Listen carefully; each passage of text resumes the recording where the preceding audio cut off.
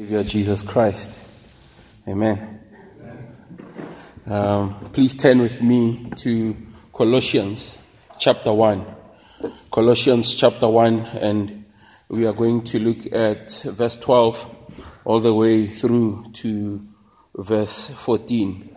Colossians chapter 1, verse 12 to verse 14.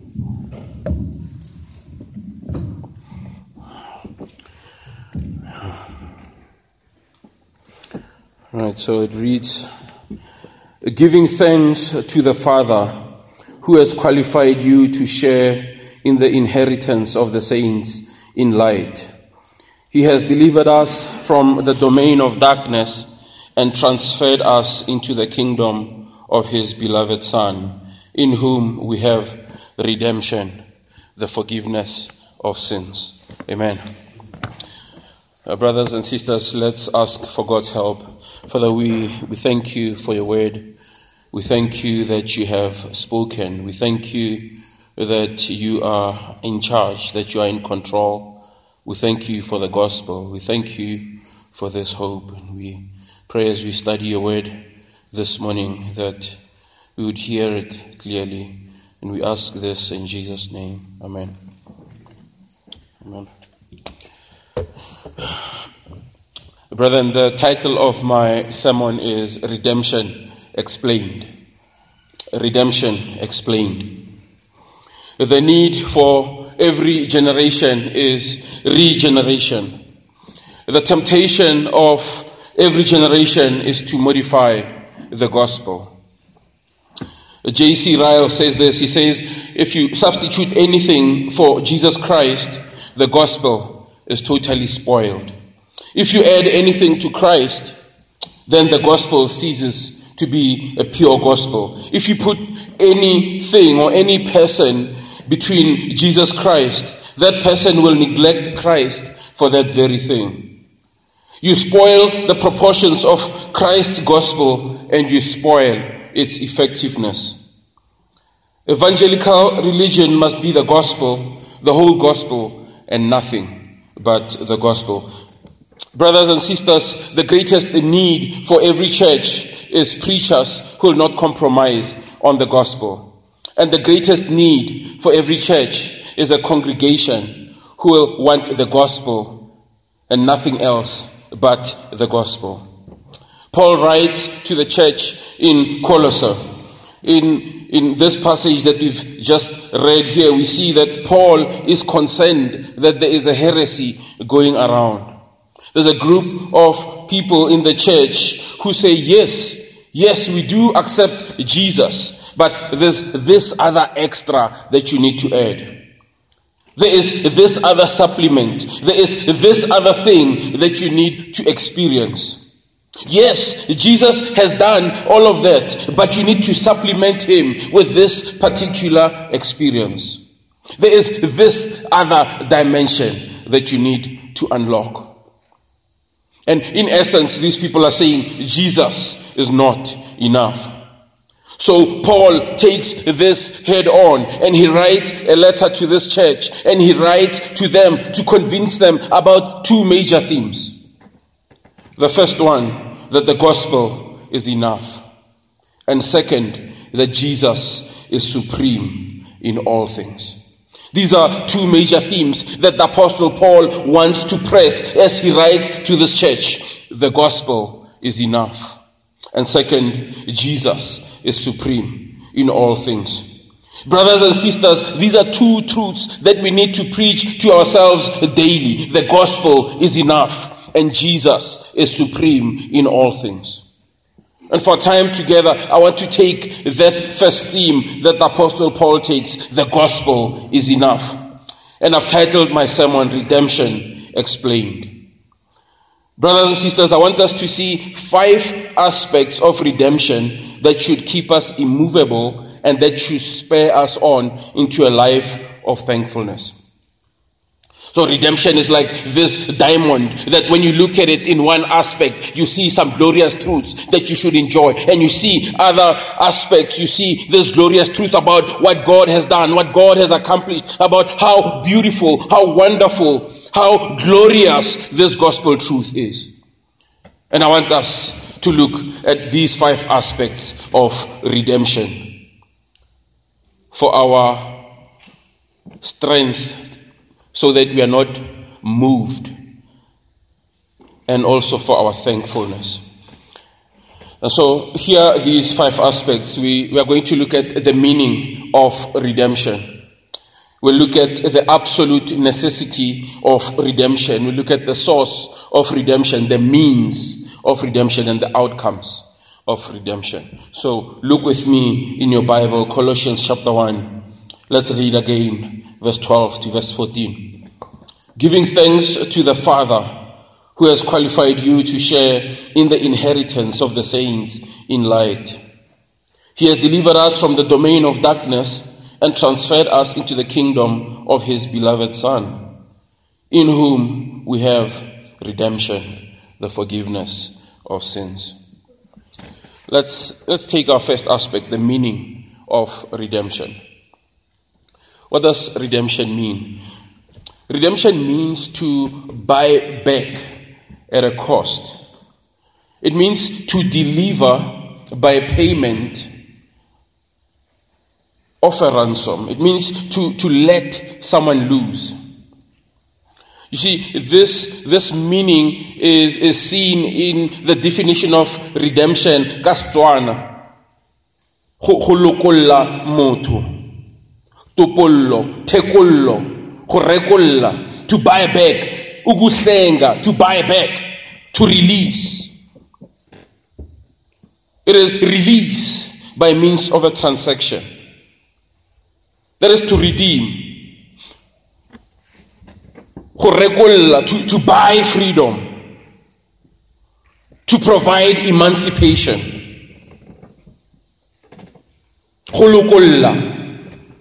That's redemption. A special intervention of God for the salvation of mankind at the cost of his Son, Jesus Christ. Redemption, a special intervention of God for the salvation of mankind at the cost of his Son, Jesus Christ. This is the meaning of redemption. And second, let's see the absolute necessity of redemption. Look at our passage in verse 13. He has delivered us from the domain of darkness and transferred us to the kingdom of his beloved Son. Now, brothers and sisters, if redemption means loosening, if redemption means release, if it means to buy freedom, to emancipate, then it implies then that anyone who needs redemption is enslaved, is in bondage, is dominated, is imprisoned. This is what this passage is saying. This passage implies emphatically that all men are in the domain of darkness. That all men need redemption. All men need deliverance from slavery. He has delivered us from the domain of darkness. You see, brothers and sisters, the gospel is not mere advice. The gospel is not a suggestion. But the gospel is a proclamation that starts with the bad news that all men are guilty before God. Mankind is in the domain of darkness. That's verse 13. The gospel is a proclamation that all men are guilty. This means that all men are enslaved to sin. Man in his natural state is a sinner who is opposed to God. The Bible tells us man is a hater of God. Men and women detest God. They are repulsed by God. Man, apart from the intervention of God, has affections that are godless. His thoughts are vile. His actions are wicked. Psalm 51 verse 5, it says, I was shapen in iniquity, and in sin did my mother conceive me. Mankind is dominated by sin. He delights in despising God. He finds pleasure in lawlessness. Man is depraved and in the domain of darkness. That's what Colossians 1 verse 13 tells us. Titus 1:15 describes men this way. It says, they are defiled and unbelieving. Nothing is pure about them. Both their minds and their consciences are defiled. Ephesians 4:18, they are darkened in their understanding, alienated from the life of God because of the ignorance that is in them due to their hardness of heart. Psalm 14 tells us this, that the Lord looks down from heaven and he looks on the children of men to see if there's any who understand and any who seek after God.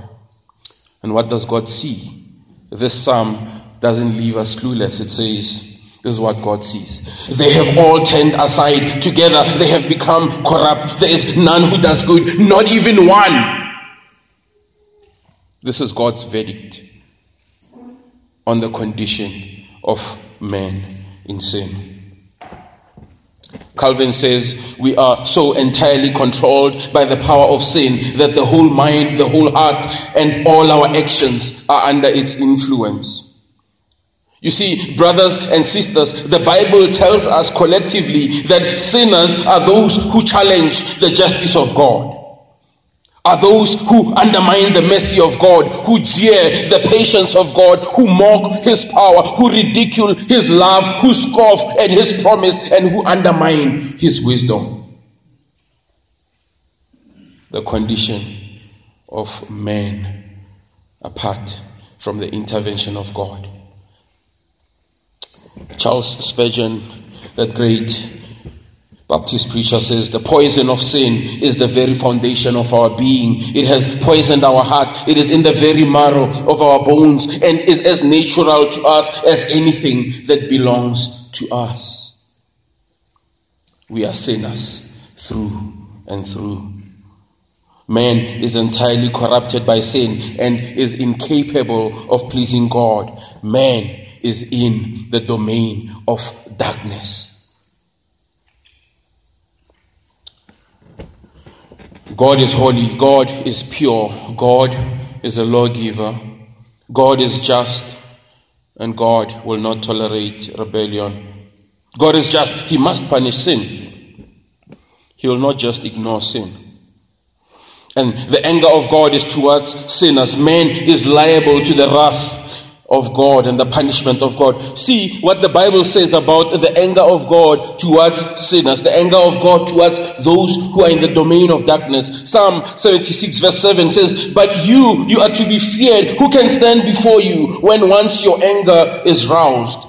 Psalm 90 verse 7, for we are brought to an end by your anger, by your wrath we are dismayed. 2 Thessalonians 1 verse 9, they will suffer the punishment of eternal destruction, away from the presence of the Lord, from the glory of his might. The wrath of God is terrible. The wrath of God inspires dread. The wrath of God brings pain. The wrath of God brings punishment. The wrath of God brings destruction. And the wrath of God is eternal towards sinners. Man is enslaved to sin, liable to the punishment of God. And man needs a redeemer who can save mankind. This brings us to our third aspect of redemption. How can man be reconciled to God? Let's see our third aspect of redemption, the source of redemption. Colossians 1 verse 12, giving thanks to the Father who has qualified you to share in the inheritance of the saints in light. He has delivered us from the domain of darkness and transferred us into the kingdom of his beloved Son, in whom we have redemption, the forgiveness of sins. God, the Father, is the source of our redemption. That is what verse 12 says explicitly, and that is what verse 13 says implicitly. Giving thanks to the Father who has qualified you to share in the inheritance. Look at verse 13. You can also read it this way. The Father has delivered us from the domain of darkness.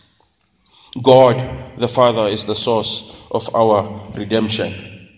God, the Father, is the initiator of our redemption. He's the qualifier of our redemption. He is the commissioner of our redemption. And He is the cause of our redemption. You see, brethren, it's not a small thing to say that God is the source of redemption. See, brothers and sisters, God is immortal. God is invisible. God is only wise. God is most blessed, most glorious. He's the Ancient of Days. He's almighty and all victorious. God is the great Father of glory. He's the pure Father of light. He's adored by angels. He's all sufficient. He's perfect, and He's lacking in nothing. And yet God stoops so low to redeem and intervene for sinful men and women like me and you. David knew God this way. Psalm 19 verse 14. O Lord, my rock and my redeemer. Psalm 130 verse 7. Israel, put your hope in the Lord, for with the Lord is unfailing love, and with Him is plentiful redemption. Isaiah knew God as a redeemer. In Isaiah 41:14 says, fear not, you worm Jacob, you men of Israel. I am the one who helps you, declares the Lord, your Redeemer, the Holy One of Israel.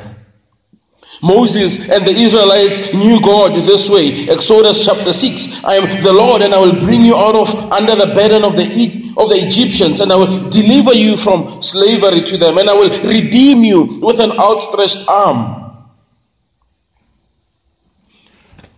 Now, why? Why did God redeem men and women? How can God do this? First, it's because of love. 1 John chapter 4, 9-10. In this is love. The love of God was made manifest among us, that God sent His only Son into the world, so that we might live through Him. In this is love. Know that, not that we have loved God, but that He loved us and sent His Son to be the propitiation for our sins, the wrath absorber for our sins. Romans 5 verse 8, but God shows His love for us, that while we were sinners, Christ died for us. Isaiah 54 verse 10, for the mountains may depart and the hills be removed, but my steadfast love shall not depart from you, and my covenant peace shall not be removed, says the Lord who has compassion on you. And now, brethren, if God the Father is the source of our redemption, is the initiator of our redemption, is the cause of our redemption, the commissioner of our redemption, and the qualifier of our redemption, purely because of love, why doubt? Why doubt, O believer? Why fear? Why add anything else to this? Rest. Trust. A hymn puts it this way: not the labor of my hands can fulfill thy law's demands. Could my zeal no respite know? Could my fears forever flow? All could never sin erase. Thou must save, and save by grace. Nothing in my hands I bring, simply to thy cross I cling. Naked come to thee for dress, helpless look to thee for grace. Foul I to the fountain fly, wash me, Savior, or I die. And brothers and sisters, we have seen the meaning of redemption. We have seen the absolute necessity of redemption. We have seen the source of our redemption. And now let's turn to another glorious aspect of redemption, the means of redemption. How did God redeem His people? Look at Colossians chapter 1 verse 13. He has redeemed us from the domain of darkness and transferred us to the kingdom of his beloved Son, in whom we have redemption, the forgiveness of sin. Let's pay attention to verse 14, in whom we have redemption. This is in Jesus Christ. Look at verse 14. You can translate it again this way. In Jesus Christ we have redemption. Look at Colossians chapter 1, verse 20. At the end it says, by the blood of the cross. Ephesians chapter 1, verse 7 actually brings this verse in concise format. It says, in Jesus Christ we have redemption through his blood, the forgiveness of our trespasses according to the riches of his grace. See, we have redemption through the blood of Jesus Christ. This is the means of our redemption. This is how God redeems us, through the blood of Jesus Christ. And you might ask, why so much talk about the blood? Hebrews 9:22, it tells us this: without the shedding of blood, there's no forgiveness of sin. Without the blood, without a sacrifice, without a substitute, without the punishment, without the pouring out of the wrath of God, there can be no forgiveness. Hebrews 9 verse 12, it tells us this about Jesus Christ. It says, he entered once for all into the holy places, not by the means of blood of goats and cows, but by the means of his own blood, thus securing an eternal redemption. Redeemed by the blood of Jesus Christ. 1 Peter chapter 1 verse 18 to 19. You were ransomed, or you can say you were redeemed from the futile ways inherited from your forefathers, not with perishable things such as silver or gold, but with the precious blood of Jesus Christ, like that of a lamb without blemish or spot. We are redeemed by the blood of Jesus Christ. 1 Peter chapter 2 verse 9, but you are a chosen race, a royal priesthood, a holy nation, a people for his own possession, that you may proclaim the excellencies of him who has called you out of darkness into his marvelous light. And Jesus declares this as the whole meaning and purpose of his coming. He says, Mark 10:45, for even the Son of Man came not to be served, but to serve and to give his life as a ransom for many. We are redeemed by the blood of Jesus Christ. And as the hymn puts it, man of sorrows, what a name for the Son of God, who came, ruined sinners to reclaim. Hallelujah, what a Savior. Bearing shame and scoffing rude, in my place condemned he stood, sealed my pardon with his blood. Hallelujah, what a Savior. Brethren, my calling is to preach this truth. And the calling of everyone who has been redeemed is to preach this truth faithfully and completely. Our calling is to preach the meaning of redemption, the absolute necessity of redemption, the source of redemption, and the means of redemption. That is our call here as a church, to proclaim that Jesus bought back the freedom of sinners. He paid the ransom. He released us from slavery. It is our call to proclaim that Jesus conquered Satan. He conquered sin. He absorbed the wrath of God. He conquered death. He conquered hell. And he brings peace, the shalom of God, amongst those who will trust in him and depend upon his finished and complete work. Redeemed, redeemed, redeemed by the blood of the Lamb. Finally, let us see this magnificent aspect of our redemption, the accomplishments of redemption, the blessings of redemption, the accomplishments of redemption. Look at your passage, Colossians chapter 1, verse 12. And giving joyful thanks to the Father, who has qualified you to share in the inheritance of his holy people in the kingdom of light.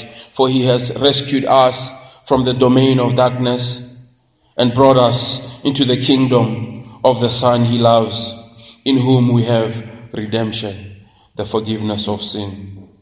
Now, what are the blessings of our redemption? Let's start with this blessing that is listed last in these passages: forgiveness. Forgiveness. Verse 14, it says, in Jesus Christ we have redemption, the forgiveness of sin. This is the wiping away of sin. Psalm 103 verse 12 tells us, as far as the east is from the west, so far has he removed our transgressions, our sins from us. Forgiveness of sin. And let's also see another blessing: inheritance and sonship. This is from verse 12 to verse 13. Inheritance and sonship. It says here, and giving joyful thanks to the Father who has qualified you to share in the inheritance of his holy people in the kingdom of light. For he has rescued us from the domain of darkness. And where did he transfer us? Into the kingdom of the Son that he loves. And this is the blessing that we get: inheritance and sonship. This means that God takes those who are not his people and he makes them his people. God takes those who are enemies and he takes them as sons and daughters. God takes those who are spiritual orphans and he makes them his favored ones. God takes the objects of wrath and he makes them recipients of privilege, recipients of care, recipients of nourishment, and recipients of security. God takes those who deserved hell and he makes them benefactors of new hearts and a promise of resurrected bodies. And God takes those who deserved an eternity separate from him and he gives them eternal life and joy in his presence. Believers who are united to Christ in his resurrection enjoy the full bounty and benefit. They receive the extensive and the impressive spiritual blessings that are attained by Jesus Christ. See, another benefit that we receive is security. You see, we are in the kingdom of Jesus Christ. He is our King. He vows He vows to protect us, and no one can snatch us from his hand. And this is redemption. And what is our response? What is our response? Give thanks. That's how verse 12 begins. Give thanks.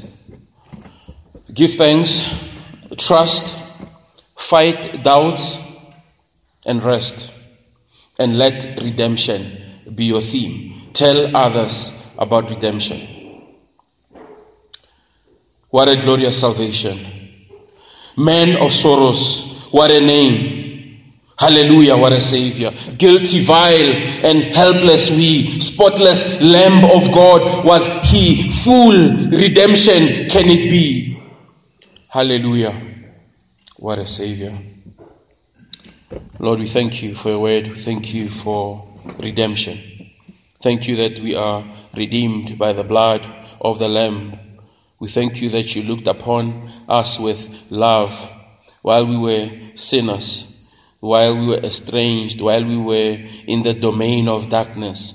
You rescued us and you transferred us in the kingdom of your beloved Son. We pray that redemption would be our theme, that redemption would be our song, that redemption would be our anchor.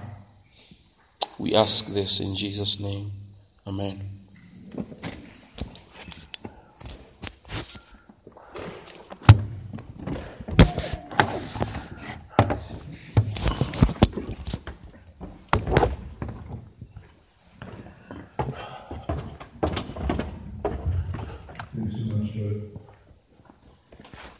Well, brothers and sisters, we are going to take communion together today.